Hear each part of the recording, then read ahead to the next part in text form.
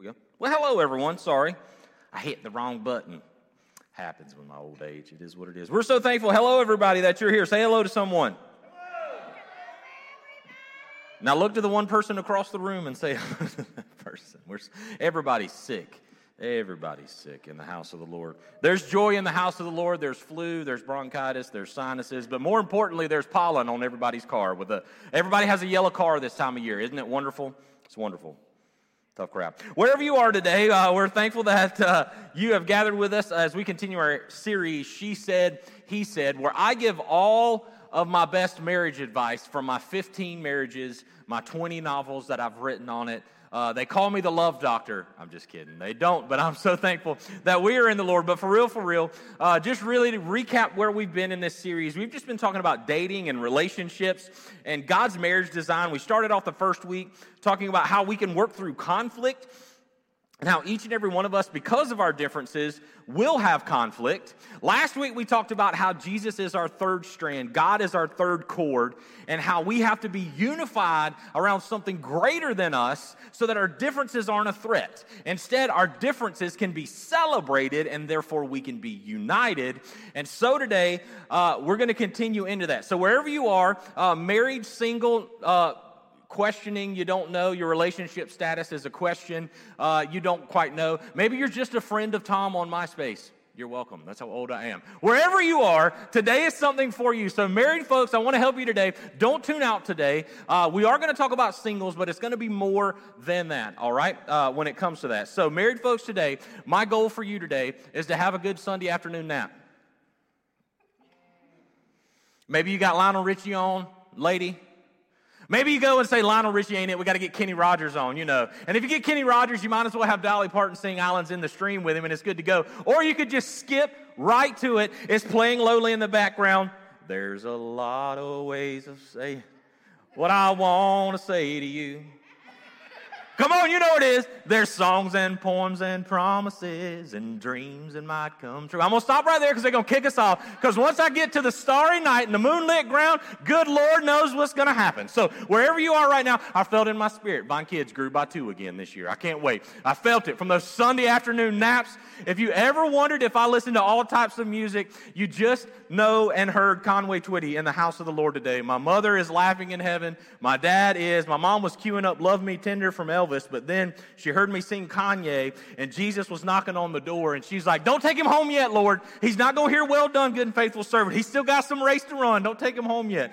So you confirmed that your pastor needs prayer always today. So prepare your heart wherever you are. We're so thankful you are here with us today. We're going to start in the same verse we started with. Just so you know, you can get in a couple different places in your Bible, but if you really want to be where we're going to be most of the time today, we're going to share the story of Ruth, which is very familiar to us.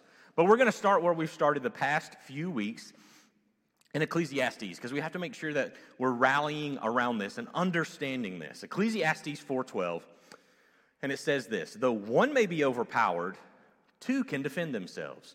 A cord of 3 strands is not quickly broken. So we hear that at marriages. We hear that at church series about marriages. It is true not just in our marriage, but in every relationship. If you understand that the person across from you is someone that Jesus has placed in your path, if he is the third strand, regardless of your difference with them, maybe you don't agree with them politically, you don't agree with them in their diet, you don't agree with them in their team that they cheer for on a Sunday, or whatever that is. When Jesus is in it, you can have that conversation. Live out Psalm 23. Have that table prepared before your enemies and know that Jesus is going to work it out. So wherever you are today, 100% participation. This is how I know there's something for all of us today. How many have been or are currently single? Everyone. You have been single or you were currently single. If you're not, you are an AI bot, and we're glad that you're here. I don't know where you are. Leave a comment. But if you aren't, all of us have been single. So today, I will say, if you are a married person, there is a single person in your path. But also, for your marriage today, as we walk through what we're about to learn through, there's going to be something in there for you too. So today, what we're going to talk about when it comes to She Said, He Said, is the date debate. The date debate. I could have been real ultra-Christianese and put the lunch debate, but I wanted to honor those who watch throughout the week around the world. So the date debate, wherever you are, because there's going to be a debate again when you walk out. After you get out of the message, there's going to be a debate, and the debate is going to be where you go for lunch, always. It's just the way it happens. You're going to be mad at each other. And then you're finally going to come to agreement, and the wait's going to be too long, and you're going to go to the drive-thru somewhere else. I'm just going to go ahead and help you out. Chick-fil-A isn't open. There you go. So wherever you are, you know you're not going there. So you settled it. You have common ground. There you go. The date debate. So you know someone that's single, but married couples, I want to remind us today, just because you're married doesn't mean that you should stop dating. Not other people. That's weird. That's a different Kanye Twitty song. That's I see you want to in your eyes, and we don't want that, okay? We don't need that in the house of the Lord today. I want you to be one with your spouse. So here we go. The date debate. Here's why we want to talk about this. Can we be honest today? Marriage in the church is like a status symbol that is above everything else. We take marriage as holiness, right? Like it is. We understand, especially in the church, that our marriage is greater than myself and my spouse. Like we're pointing to something greater. We're pointing to Jesus, right? Like inside the church, it's just a given that you're supposed to be married most of the time. And see, the problem is when we do that, if someone is single, divorced, or widowed, it can have them be in a season of resentment in their singleness. It really can. Let's just be honest. It can. As a matter of fact, even in your marriage, you compare your marriage to someone else's. Why are their kids good and mine aren't? Why are my kids good and theirs aren't? Why is their marriage perfect and mine's not? Why do they have a better house than I have? Did I not deserve this, Lord? Like, why did I put nails under their tires on the way out? Sorry, anyway, pray for me. Wherever you are, when that happens, for real, we get into this comparison and resentment, even in our marriage. And Jesus came to set us free so that we don't. He wants us to be strengthened in all of our relationships. In the body of Christ, we all belong to each other, whether single, widowed, divorced, married, all across the board. Yet, if we're not quite careful, we will exclude others because we put marriage on a pedestal.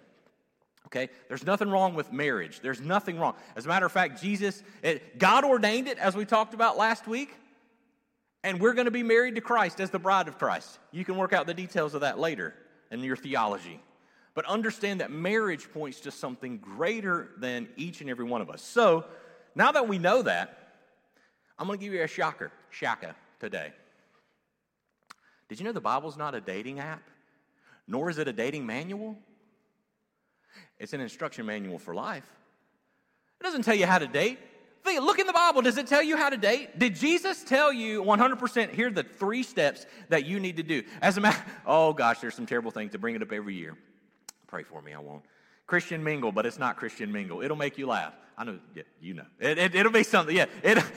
Y'all can look that up later and you'll laugh. And that's how it goes in the church. If you're a college and singles ministry or college ministry, everybody's trying to get you hooked up. But when you're my age, they just forget about it. It's great. So you don't have to worry about it too much when you get to my age. But college and singles, that's where you are. So this is what I'm trying to say when it comes to that. How do we reconcile that?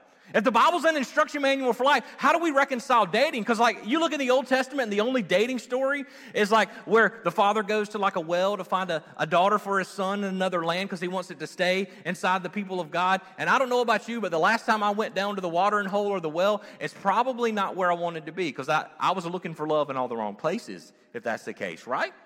Because the watering hole is what we call the bar or the honky-tonk back in the day, right? Like that's what that was.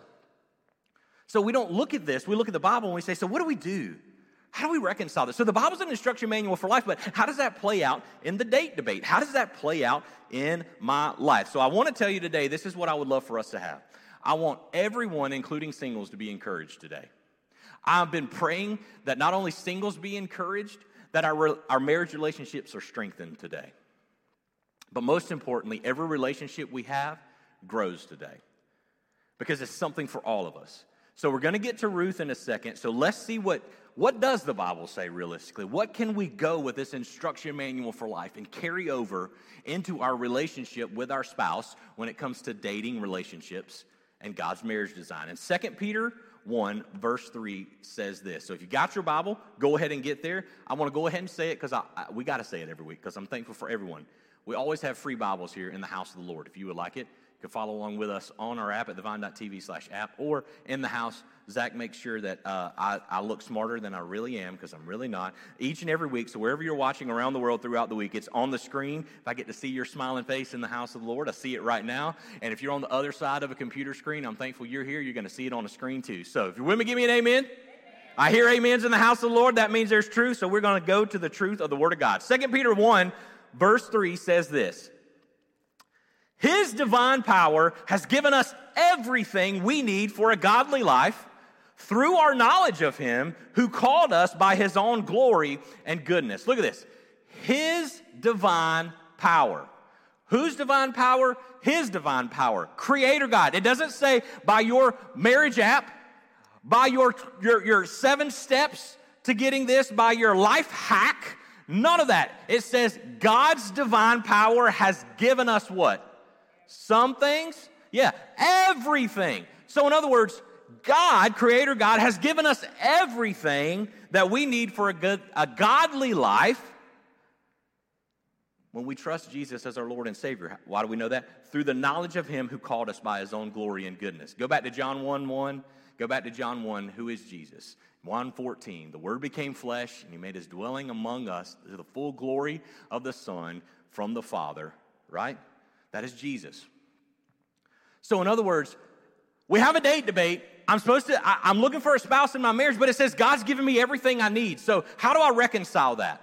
See, the thing is, so many times, I just want to lay it out here. His divine power, we say it every year, but we have to be reminded. Your spouse ain't your Savior. Your kids ain't your Savior. Your gas tank ain't your Savior, and you already know your job ain't your Savior. Let's just be real. No thing in this world is your Savior except Jesus Christ and Him crucified. And if we put that on anyone else, we're not only setting ourselves up for failure, but the relationships we have through them can be set up for failure. And that's not what we want today in the Lord. So that is what we are reading in 2 Peter 1:3. So remember this, and let's dive into Ruth. I'll be done today about 2:30, 3:45. I don't know. It'll be something like, there'll be a hot and now sign at Krispy Kreme when we get done today. So let's go ahead and get in the house of the Lord today. Let's go to this love story that is Ruth. And if you've never heard the story of Ruth, we've unpacked it here. It's an awesome love story. The story of Ruth is great. What ends up happening is in Bethlehem, there's a famine. All right? And there are 2 people that are in Bethlehem that are eventually of the tribe of David. We'll get there a little bit later. That are in King David's lineage. Naomi and Elimelech. What a cool name. You couldn't find that name on a keychain anywhere either. Elimelech go, and they basically go where the factory goes. They go where the job is. They move to this place called Moab, and they have 2 sons. And their 2 sons get married to Orpah and Ruth. It makes you want to know, maybe they missed something transcribing, because you really want to see Oprah there, but it's Orpah. It's a little different. Same letters, just a little different variation. But Orpah and Ruth are the daughter-in-laws. What happens is Elimelech passes away. Their 2 sons pass away in Moab, Naomi and Elimelech's 2 sons. And so it leaves Naomi widowed, and it leaves her 2 daughter-in-laws widowed at the same time. And so to understand that, the reason we want to talk about this today is I would be willing to bet Ruth nor Orpah thought that they would be young, unmarried widows. Naomi expected, she had done raised kids, man. Like she's been there, done that, got the t-shirt, moving on. She's ready to go. But Orpah and Ruth are there, and maybe that's where you are in your maybe just in life. There's something that died that you didn't expect to die. The job was lost, the house was lost, the car was lost, the relationship died. Something in your life died unexpectedly. And so today there is hope and there is encouragement today, because some of us in our marriage life were there. Maybe you've given up being married. You're like, all right, it just ain't going to happen. It's all right. And no, I'm not giving out the book I gave up dating, because if you give me that today, I'm going to be really frustrated with it, because I'm going to say you might as well say never been kissed, because that's all that is. I'm not going to worry about that. You don't need that book. I'm not going to give you that book. Get excited that I'm not going to give that to you, because you got to still date when you're married. I'm just going to put that out there. But all of us expect that rom-com like that we had growing up. They don't make those anymore. They were lost leaders, right? Is the will they or they won't they? Like, is it going to happen? And yes, they did. It's Hallmark Channel now. Like, you know it's going to happen, but you're still sucked in every Christmas, right? Like, you got to get in there to do that. We expect the fairy tale ending. We expect it all to line up. That's where Ruth and Orpah were. Like, it was all supposed to line up. It was all supposed to work out, but instead, here we are in this space that we never thought that we would be. And that's the story that Orpah and Ruth have and Naomi have, and maybe that's the story that you have. Maybe right now where you are is you just said, somebody just got to put the right slipper on my foot. You know, it's just got to have that Cinderella story. And by the way, there's a lesson in that too. Cinderella only had to take one shoe off to get her man. I'm just saying that. Everybody else, read into it how you want to. Parents, you're welcome. Take that into the argument you have with your teenagers. So, just saying, where she only took a shoe off, I'm just saying, didn't require anything else. Just put it out there. That's why I don't get to get, anytime I get ready, because whenever we have that 100% spur, that's going to be my message. Because if you take off more than the shoe, you might as well cue up Avril Lavigne. So much for your happy ending. Anyway, wherever you are, let's go on and learn about this in the house of the Lord. The first thing I want you to know today, when it comes to your marriage, is this. In your life, your mission in life on this earth is more than your marriage. Your mission is more than your marriage. And this is what I'm trying to say. Real quick, as we dive into the Word of God and Ruth, your mission is more than your marriage, but when you become married, marriage becomes part of your mission. Understand what I'm saying? Your mission is greater than your marriage, but when you become married, your marriage is part of your mission. So what has to be found first? Your marriage or your mission? Your mission. Your mission is more important than your marriage, but it does not denigrate your marriage. Your marriage then, when it happens and you say those vows in God's covenant, is part of your mission.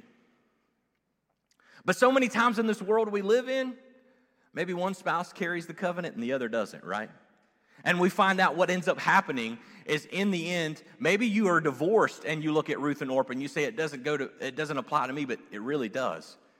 Because a severed relationship is the same as someone passing away when it comes to this covenant. So I want us to have that frame. Your mission is more than your marriage. Ruth 1, verse 8 to 10, we're going to pick up what ends up happening. So now we have Naomi and Orpah and Ruth here in the picture of Ruth very quickly. And it says this, Then Naomi said to her 2 daughters-in-law, Go back each of you to your mother's home. May the Lord show you kindness as you have shown kindness to your dead husbands and to me. May the Lord grant that each of you will find rest in the home of another husband. Then she kissed them goodbye. They wept aloud and they said to her, We will go back with you to your people. So when we pick up the story, Orpah and Ruth are going to go back with their mother-in-law. What ends up happening is in Bethlehem, now famine is no longer in the land. And if you understand the time frame that they're in, for a woman to be by herself is really bad. For a woman and her 2 daughter-in-laws to be by herself, it's really, really bad. What would happen in those times is a woman would not have property rights. Okay? A woman who is by herself literally would not only have her property taken from her, but she was very vulnerable to be raped and killed. So Naomi is in a terrible situation. Like they're in a place that is not part of God's promise. It's not part of the promised land. Moab is not part of the promised land. So she's going back into God's promise, more on that in a little bit, with Orpah and Ruth, and she is saying, hey, you can stay here. She's about to say, you can stay here or you can go with me, but I'm not staying here, okay? So now Orpah and Ruth are weeping. They're like, we're not going to leave you, mother-in-law. We want to stay with you forever. And let's see how this plays out, because you see, marriage is not the mission of Ruth and Naomi, but it is of Orpah. Let's skip down to verse 15. Look, Naomi said, this is her to Ruth, your sister-in-law is going back to her people and her gods. Go back with her. Like, I read this, and it probably wasn't nice. In mother-in-law language, it wasn't a nice mother-in-law talk. It was I ain't got room for you on my donkey. Stay back. Or my camel. There's only 2 humps on this camel, and I'm in between them. You ain't got no room for you. Go back to Moab. You ain't coming with me. But look at Ruth. This is Ruth, just her faithfulness. Look at this. Ruth replied, don't urge me to leave you or to turn back from you. Wherever you go, I will go. Wherever you stay, I will stay. Your people will be my people, and your God will be my God. Where you die, I will die, and there I will be buried. May the Lord deal with me, be it ever so severely, even if death separates you and me. When Naomi realized that Ruth was determined to go with her, she stopped urging her.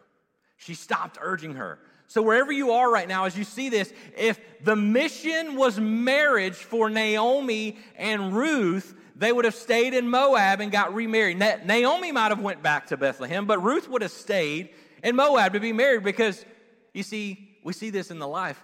You know those folks that they always like, they always have a boyfriend or girlfriend? You know what I'm saying? Like they always had that. That's just that was part of their life. That was intertwined in their life. Nothing wrong with that.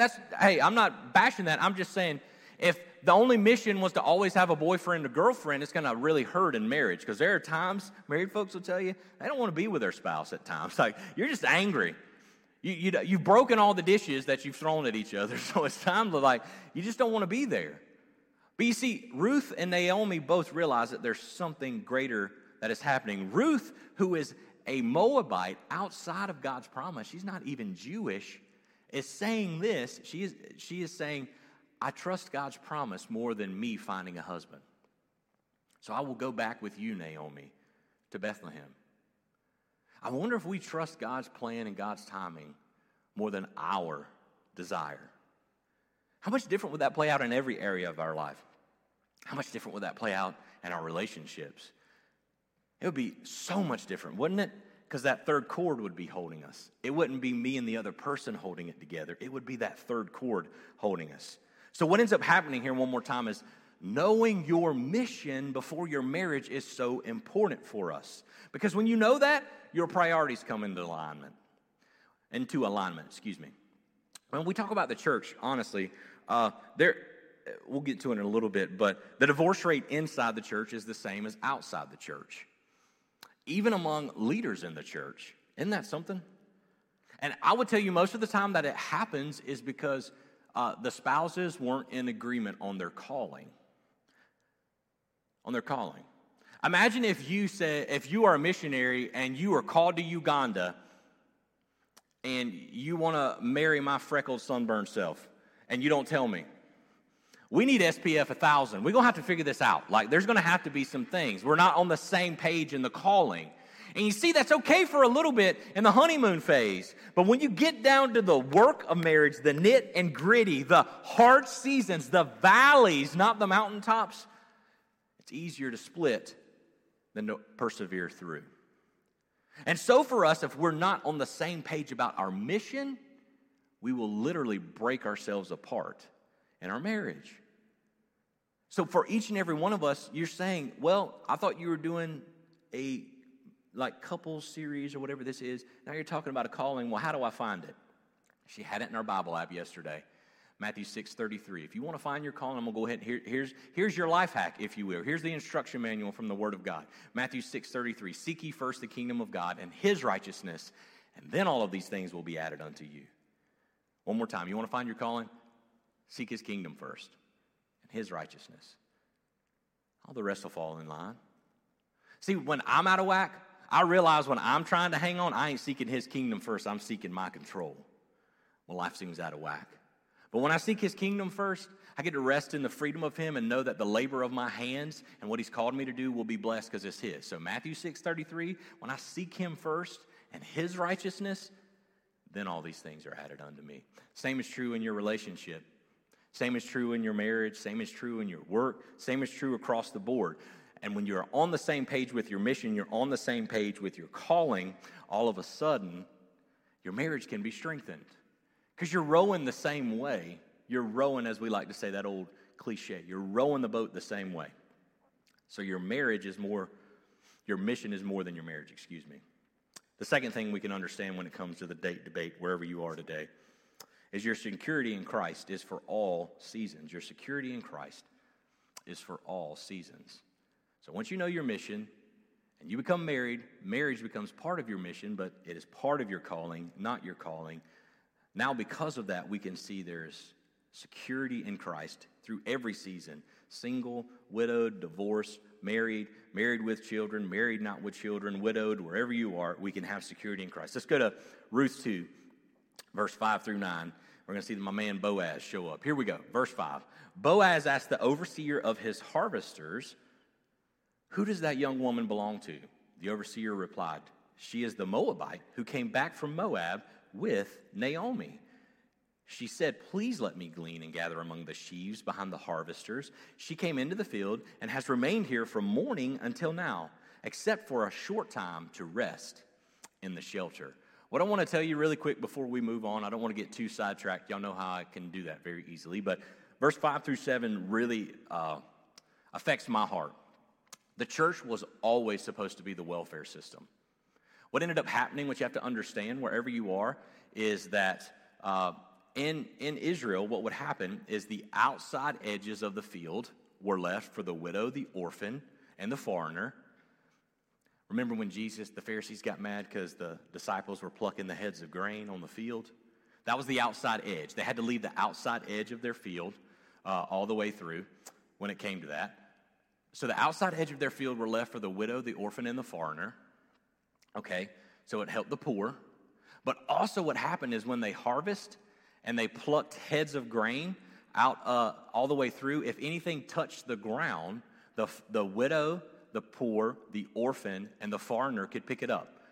So one more time, if you're harvesting, if anything touches the ground, it is no longer yours.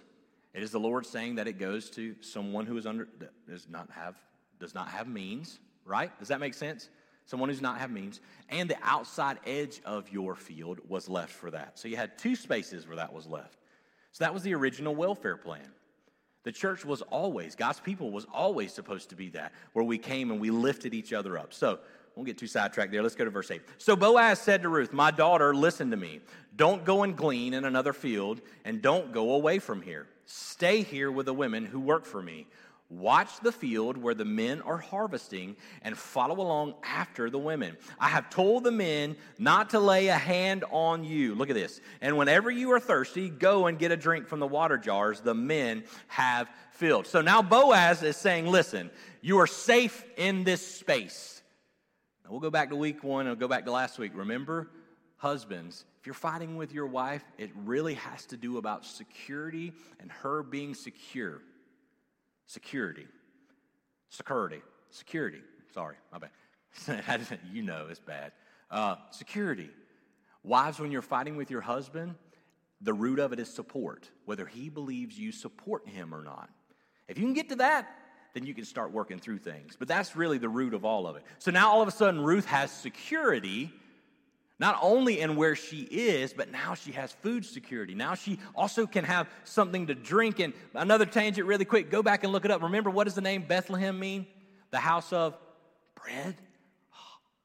John 6, Jesus said he is the bread of life. Bread of life. And then all of a sudden, he says, go get the water jars where the men have filled with water to replenish yourself. What's the first miracle, John 2? The water. Anyway, I could open this stuff all day long. So let's get back to the relationship series. So where you are, look at what Ruth is doing. She knew what to say yes to. If you're looking in your relationship, if you are in your marriage or you're single or you're dating, know what to say yes to. Ruth knew what to say yes to. She said yes to Naomi.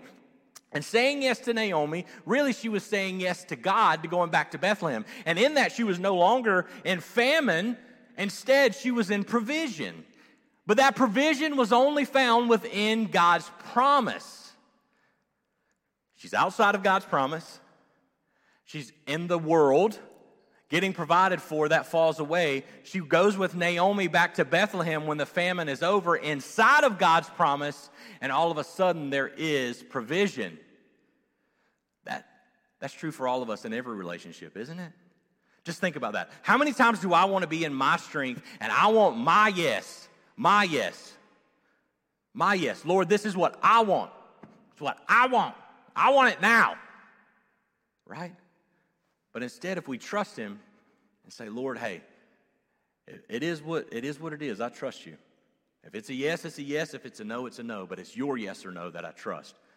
See, Ruth trusted God's yes, and then she found provision. And only that, Boaz shows up. More on that in a minute. So let me ask you this. In your relationship, when God says yes, what it does it not strengthen your faith? Strengthen your foundation? And if you have a strong faith and a strong foundation, I'm pretty sure your house is being built on the rock, isn't it? If you know that your house is going to weather the storm, are you worried about it?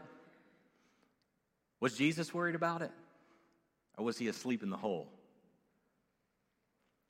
See, when we trust his yes over our yes, man, oh man, what we can have in our relationships and our marriage, even in a season of singleness, even in a season we never thought we would be in. But if we got to know what to say yes to, it automatically implies we have to know what to say no to, right? See, when God gives us a no, once again, side eye, he doesn't love me. God doesn't love me. We all get there. Don't even act like you don't. As your pastor, I always need prayer. Sometimes I get that way with the Lord, and then he just points me to the cross and reminds me of that bloodstained cross and said, your little problem was solved up there, so just let it be. Trust me. But here's the thing that Satan's going to do when you have that no from God. He's going to do his best to fill that want, to distract you. As a matter of fact, the want, not the need, your want. Big difference. God provides all that you need, not all that you want. Satan will try to throw in front of you what you want to distract you from God's yes. And what does the want look like in your relationships? Well, it's the easy way. It's the easy way, isn't it? It's the easy way. It's the shortcut. It's the shortcut. And if the shortcut was the way, it would just be known as the way. But the shortcut is the shortcut. That's why it's a no. So when God says no, trust his no. When he slams the door on that relationship, trust him. Don't go back in saying, I'm going to break this in. You got the battering ram trying to bring it in, and God's giving you red flags everywhere saying, no, this is not your best. Ruth knew that. It was not her best to be in Moab because she was called to something greater. What if that's you? Now listen, this isn't Breakup Sunday. Y'all know I don't believe in all that mess, but I'm trying to say, if you're not married, if you're not married, maybe you're in a space that you're not in the right relationship and God's throwing up red flags everywhere to let you know this isn't what you need to recenter and have Jesus at the center of it. If you are married, maybe you had Jesus at the center of it and you forgot about that. Today's the day to bring Jesus back to the center of your relationship so you can know what to say no to and know what to say yes to. If you're with me, give me an amen. One more thing. All right, here we go. This is the fun part. This is where you break it out. This is where, you get all the good stuff. You ready? Your dating life can glorify God. Your mission is more than your marriage. Your security in Christ is for all seasons. And your dating life can glorify God. Did you know that your dating life can glorify God even if you're married? You know why? Because if your kids see your dating life, it's going to give them an example to follow. But if they don't, then they're not going to know. I would tell you one of the hardest struggles for me in a relationship is I have no clue. I didn't know what dating looked like till I was in high school and Tim and Olivia were dating. I had no clue. That was the only example I had of that. And that's no one's fault. It's my mother never remarried. It just wasn't that. So I had no clue what dating looked like. Not the slightest. I don't know. Am I supposed to get a limo or something? I don't know. I can't afford that. What? I can't do that. I don't know what dating looks like. Do you get flowers every time? Or you just show up and go to Denny's after the football game? I like that. I can do that. That was good stuff. Peanut butter pie. If you knew, you know. Son, that's why I'm 800 pounds right now. But all the time, at Reese Pies, man, I'm going to tell you, it's the only reason to go to. Anyway, thank God for metabolism when I had it.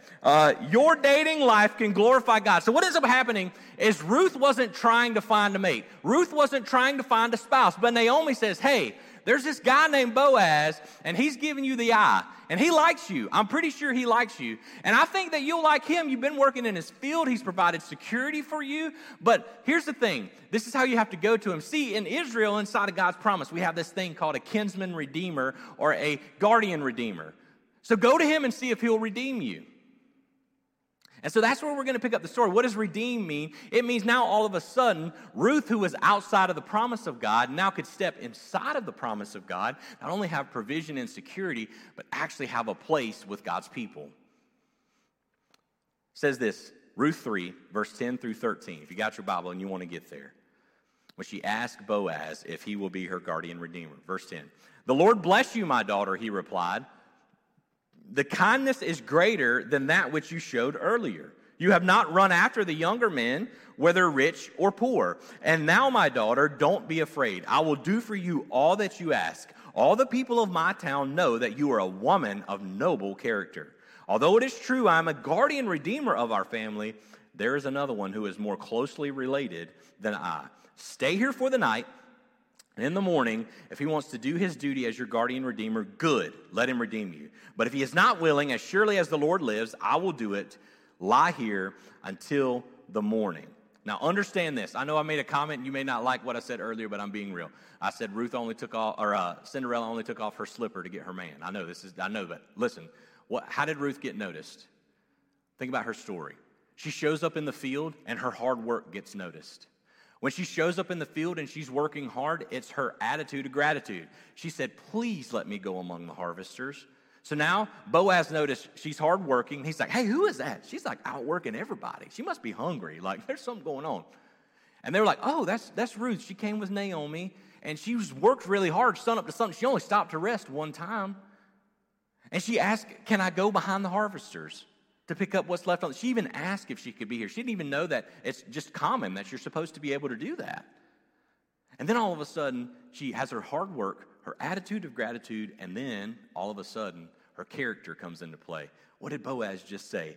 In verse 11, all the people of my town know that you are a woman of noble character. Proverbs 31, read it all day long. So, what are we trying to put out front for those that we're trying to attract? What are we trying to put out front for those that we're trying to find in a spouse? Because here's the thing I want you to know. What if instead we were just trying to be the person God created us to be? How much greater could our marriage be?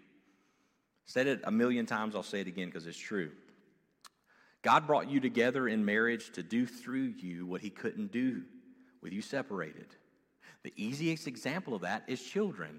I don't care where you are. It takes an X and a Y to make a baby. That we can do everything we want to, but that's what has to happen. You got to have that, an X and a Y. There's no way around it. You got to have those come together and either make an XX or an XY. That's just how it goes. There's got to be a man and woman come together. Even if they do it in a test tube, it's still got to be that. You couldn't do that separate. As much as you think you can, you can't. You can't. I'm sorry, you can't. So that's just truth. You can't. So that being said, that's the easiest example. But what if your mission then became greater in your marriage than it was without it? What if you treated your marriage that way? Once again, your mission is greater than your marriage, but then what if it can take a bigger step being married together? That's what we're looking at. That's what we're saying. But it requires you first to have your strong individual walk with Christ. It doesn't mean when you get married, you just stop walking with Jesus. You're just like, all right, I got what I needed. I'm going to roll on. No. You still grow in your relationship with Christ. So let me talk about the dating relationship here for a little bit when it comes to this. And married people, there is something in here for you as well. So when it comes to dating, for the type A people, you're going to be as frustrated as I am. I could have done the ABCs, but I couldn't get the B to work out. I could have did the bank in there. But anyway, you'll see it when we go there. So when it comes to the phases of dating, the first thing you have when it comes to dating is attraction. Attraction. You're attracted to the person. Traction is actually programmed inside of us so that we get over our fear of talking to others. What is every rom-com about? What is every coming-of-age teenager movie about? Am I going to ask her out at the dance? Right? Is it going to happen? Or am I going to the party to play spin the bottle? There's an attraction that is there. You have an attraction. I don't care who you are attracted to your spouse somehow. Either intellectually, we think physically. It's not just physically. It's intellectually. Hey, maybe they make you laugh a lot. Humor is part of it. We are attracted to others. But here's the thing with attraction. We will often take attraction in our phase of dating and think and confuse it with love at first sight. And I just want to be honest with you. Love at first sight does not exist. I know you're going to get mad at me probably for a second, but hang in here with me. Love at first sight doesn't exist. You know why? If you talk to anybody who's been married longer than 10 years, that's the thing I would tell you. I would say this, if they're still together and they're still fighting for their marriage, they would tell you their love at 10 years is stronger than that first attraction. And if they could tell that person that thought, that feeling of love at first sight, and if they were to ask them if it was worth it, they would say, what are you waiting on? Because their love is stronger now. Their love is stronger than it was in that first little feeling. Because see, that first feeling of love at first sight, you didn't see the flaws. You just, love you so much. I love you so much. I haven't figured out you don't leave the toilet seat up. I haven't figured that out yet. No. You don't have any of those. You have that fight on the way to the honeymoon. Like, you know what I mean? Like in the limo on the way to the airport. Like, we're going to be late. We're not going to be late. That's your first fight. Always. Is what it is. Wherever you are. Back to the house of bread when Bethlehem. When did the married couple actually get to have their first laugh at the wedding? When they cut the cake. That's why they throw it at each other. Let's be real. Because they hadn't even ate. Somebody had to get a plate of food for them. So they throw the cake. So bread is involved. Anyway, attraction. Attraction. Are you attracted to that person? That made it happen. You're attracted to your spouse. You're attracted to another for some way, but don't think it's just physical. The second phase of dating is connection. Sorry, left the B out. Like I said, hang in there. Connection. We call that, or compatibility. What happens in this connection phase? You share your story. You start examining the baggage you carry in. You share your trauma. You get to know the other person. You get to figure out, you're like, yes, they make me laugh, or yes, they're really smart, but they're so smart, I don't know what they're talking about. So I just, oh yeah, I know. Yeah, flux capacitor, yeah, that too, yeah, all that, yeah. I don't know. You start going through that. And so you start reconciling. You have this compatibility. You get to know each other. You start to have this connection. But then what happens is you have an attraction and a connection. You start to know the flaws, the characters. You start seeing the patina come off of it, the polish come off, and it leads you to a decision. So your attraction, connection, decision. Here's what happens with the decision. If the liabilities and the baggage are worth it, you say yes and you move forward to marriage. If they aren't, you say no and you split. That's usually what happens, how it should happen. But here's where we get issues here. Wherever you are, I'll just be honest with you, wherever you are in life too affects this. Somebody who's 60 years old has moved past the attraction and will get to connection really quick because they, you know what I'm saying, like 70, 80 years old, you know, like me, like I'm going to be like Strom Thurmond. It's just how it is, you know, like, so I'm going to be like 80 years old having kids everywhere. That's just how we roll. The connection is going to be a lot different, right? Like you go straight to that phase and you figure out the decision real quick. Like they ain't getting a second date. I don't even know how to text them. I don't know what in the world to do. So like wherever you are, it depends on where you are in life, how you move through these phases. And you move at different times, right? So let me ask you this. Or let me say this, I'm not going to ask you. When it comes to church world, most people in the church, most Christians get married after attraction and close to connection. They don't work all the way through the connection. They have attraction, and then all those years of wanting, they connect and they make the decision, and they get married and they get some Gatorade or some Powerade and some Red Bull and make up for lost time. You know, so that is what the church does. That's what the church does. The world gets married right after attraction and nowhere near connection because they figure they'll get the connection in the marriage. And so they rush the decision. And that's just the truth. Yet, the divorce rate is the same in the church as it is outside the church. And that's why I said earlier, it's because you're not on the same page in the church of your calling. And that's where your mission, that's where marriages in the church can struggle, is when that happens. So, what are we trying to say when it comes to this for your singleness? Well, you're going to work through these phases at different times, but understand you need to go through them, most importantly, understanding what your mission is, because when you have the attraction to the other person, the connection might actually be in your calling and why God's brought you together. But if you leave Jesus out of that, man, you're going to go rushing into a decision, and it's going to leave you and those you love broken and in a bad space. And it doesn't mean you can't work through it. It just means that it's going to leave you in a season you probably didn't want to be in. Married folks, this is where I'm talking to you when the date happens. You see, sometimes it's real easy after you make the decision to say, whew, I ain't got to worry about that no more. But to be quite honest with you, just because you made the decision doesn't mean you don't have the connection anymore, right? You made the decision for kids. Does that mean that your connection's harder to have, but it's something that you got to fight to have? Because if you don't, what ends up happening is your attraction to your mate goes to someone else. Conway Twitty sitting there saying, I see the want to in your eyes, right? You know, who needs that? Love some Kanye, but nobody needs that. Or Conway, but I don't need all that. I said Kanye, it's even worse. We got kicked off again. Wherever we are.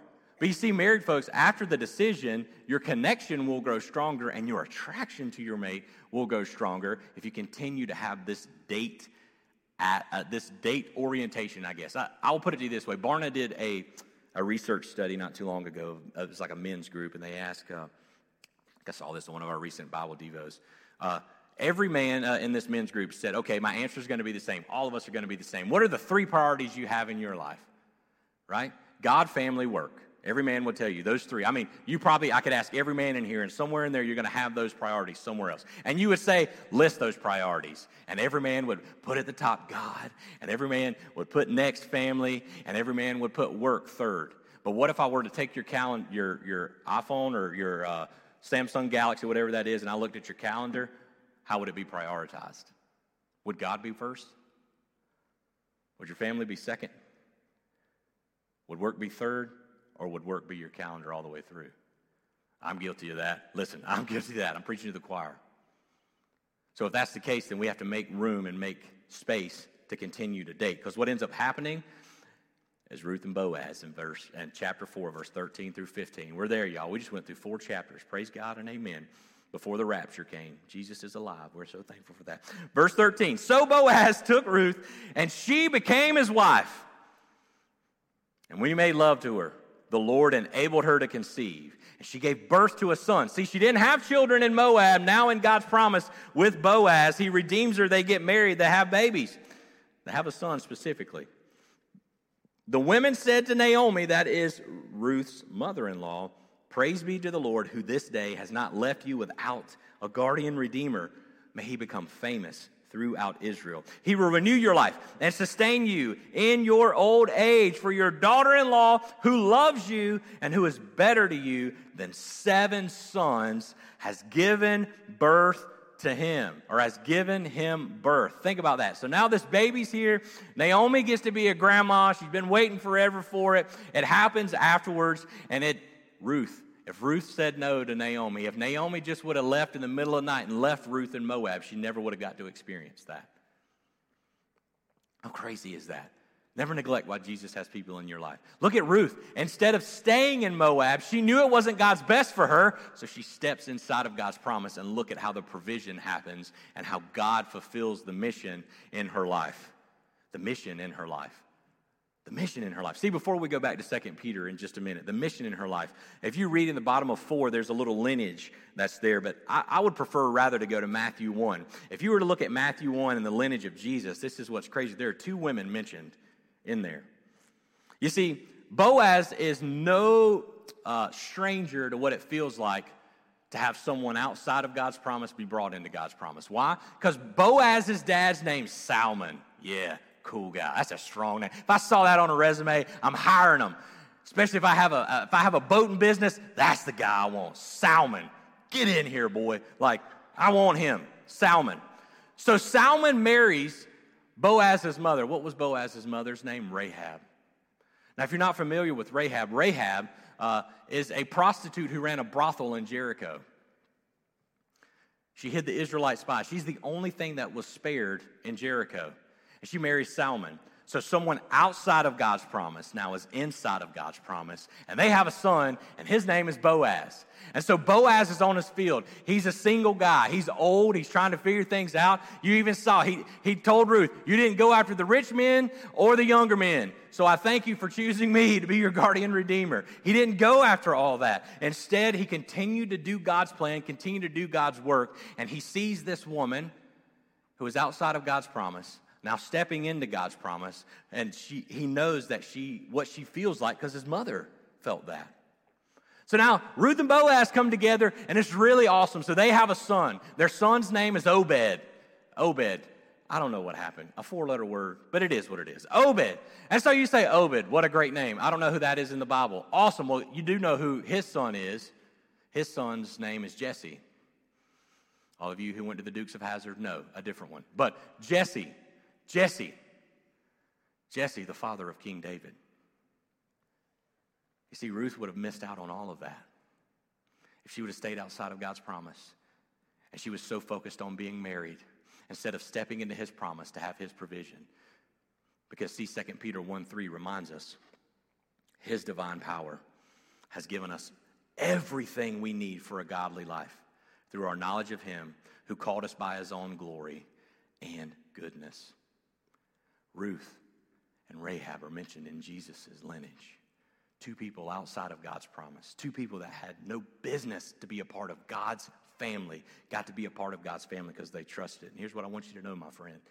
The world will throw all kinds of gifts at you, even outside of your relationship. It will tell you that what it has to offer is the best you will ever get. And if you don't believe it, advertisements are all the way through. We just got through with weight loss season and love season. Now it's about to be Beachbody season. You're going to see every commercial getting you Beachbody ready. They're going to tell you that's what you need to be successful. I mean, it's just real. But here's the thing that we have to remember. The greatest gift the world has to offer is nothing compared to God. Nothing compared to his divine power. Nothing compared to what he has given us. Because some of us right now, wherever you are, you're trying to make it all work. You are trying to make it all work. No matter what you do, you are working hard. You got an attitude of gratitude. Your character is great. Even in your relationship, you may be the only one in your marriage fighting for it. And you're trying to make it work. And it keeps falling apart. It keeps falling apart. You keep going after counselor after counselor, book after book, relationship advice after relationship. And it just won't work, and you can't figure out why. And I just want to ask you this. Have you considered the greatest gift that God's ever given? Is Jesus in it? Because in this world, it'll try to give you all these gifts. There ain't nothing compared to Christ and him crucified for us. Who, by the way, did the hardest work that we could never do, right?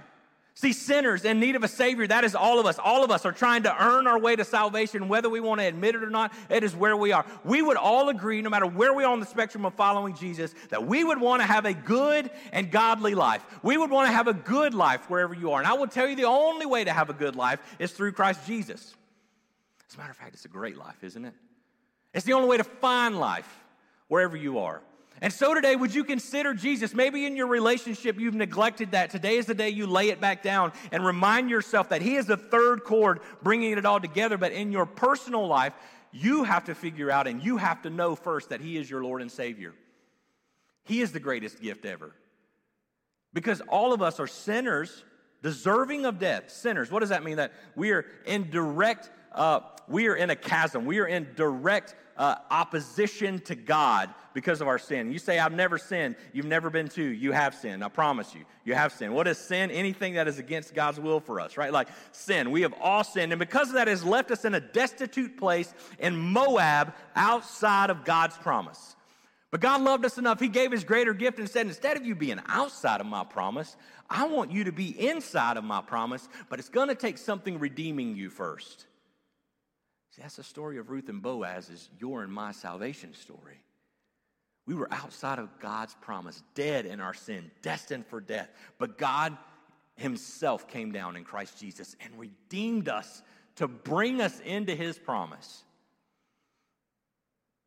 And that's what Jesus has done. And this is how we get this provision. This is how we get this promise. It's trusting that Jesus is who he says he is. And John 3:16 and 17 reminds us of that. It says, for God so loved the world that he gave his one and only Son, that whoever believes in him shall not perish but have eternal life. For God did not send his Son into the world to condemn the world, but to save the world through him. God is not mad at you because of your sin. God is not frustrated with you because of your sin. Instead, he is throwing the gift of salvation and life in front of you, and he is asking you, are you willing to open it? See, this is why we do what we do each and every week. It's not about a marriage. It's not about a relationship. It's not about a relationship between you and your spouse, between you and your friends, between you and your coworkers. It's actually more important. It's about a relationship with you and Creator God. And you can only have that through Christ Jesus. So with this gift of salvation in front of you, will you open it? We're going to say a prayer. It's not the words of this prayer that saved you. It's the faith that Jesus is who he says he is. That is what we're about to say. We're about to confess that we are a sinner. And we are going to repent and turn from our sin. And we're going to say how we do that is we're going to surrender lordship of our life. Our yeses and our nos to Christ Jesus. And we're going to ask him to lead us as only he can. So with every head bowed and every eye closed, I pray out loud for the benefit of those who are coming to faith for the first time. Dear Jesus, I believe I'm a sinner, separated from you. I believe you came, lived the perfect sinless life I couldn't live, died the death I deserve, paying the penalty for my sins on the cross, but loved me enough not to stay dead, but rose again on the third day so that I may have life. Come take over my life, Lord. Teach me to follow you step by step the rest of my life, the best way I know how. With every head bowed and every eye closed, whether you're in the house or you're watching online, and for the first time, you can say that you have surrendered lordship of your life to Christ and confessed and repented of your sins. You have given all of your yeses and your nos to him. On the count of 3, I'm going to ask you, if for the first time you have done that, to boldly raise your hand. 1, 2, 3. If you're in the house, would you raise your hand? If you're online, would you raise your hand? You can leave us a comment with a raised hand. You can also leave us a message in social media. Reach out to us at 864-580-6698. You can shoot us a message in our app. We would love to celebrate this decision with you, because I want to let you know this is your starting block. It's not so that we can get credit. We actually want to get you in touch with a local church so that you can continue to grow in all that Jesus created you to be. And for the rest of us, I just pray through today that you've been encouraged, that your marriages have been strengthened, your relationships are going to be growing, and right now that we go before the Lord and we would just rest in his presence, knowing that he has our best yes and no in store, knowing that he is our provision, and knowing that because of him we can live life on mission. Would you stand and sing?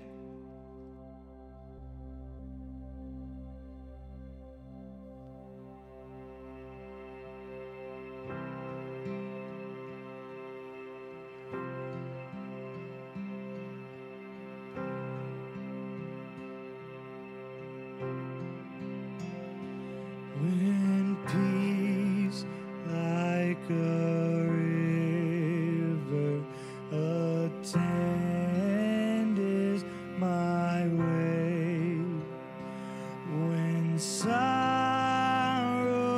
like seas billows roll, whatever my lot, you have taught me to say, it is well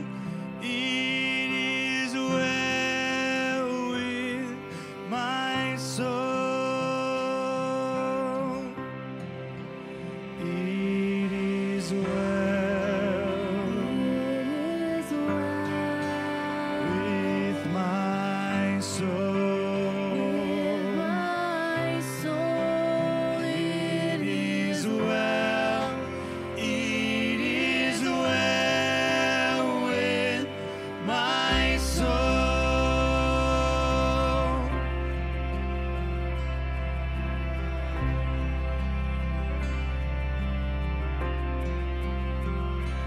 My sin, oh, the bliss of this glorious thought. My sin, not in part, but the whole, is nailed to the cross, and I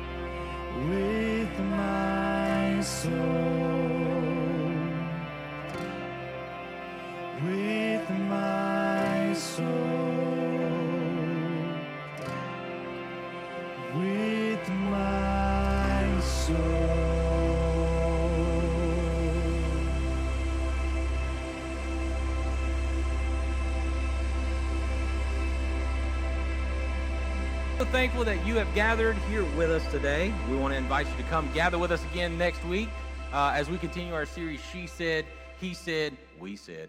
It's She Said, He Said. We're so excited that you have joined us today. And hey, come see our smiling face. We got sickness going around. You know what? We're still going to pray about it and share it with you, but not really. We're going to pray that the Lord protects us. So make plans to be here with us next week and have an awesome week. Remember, the best is still yet to come.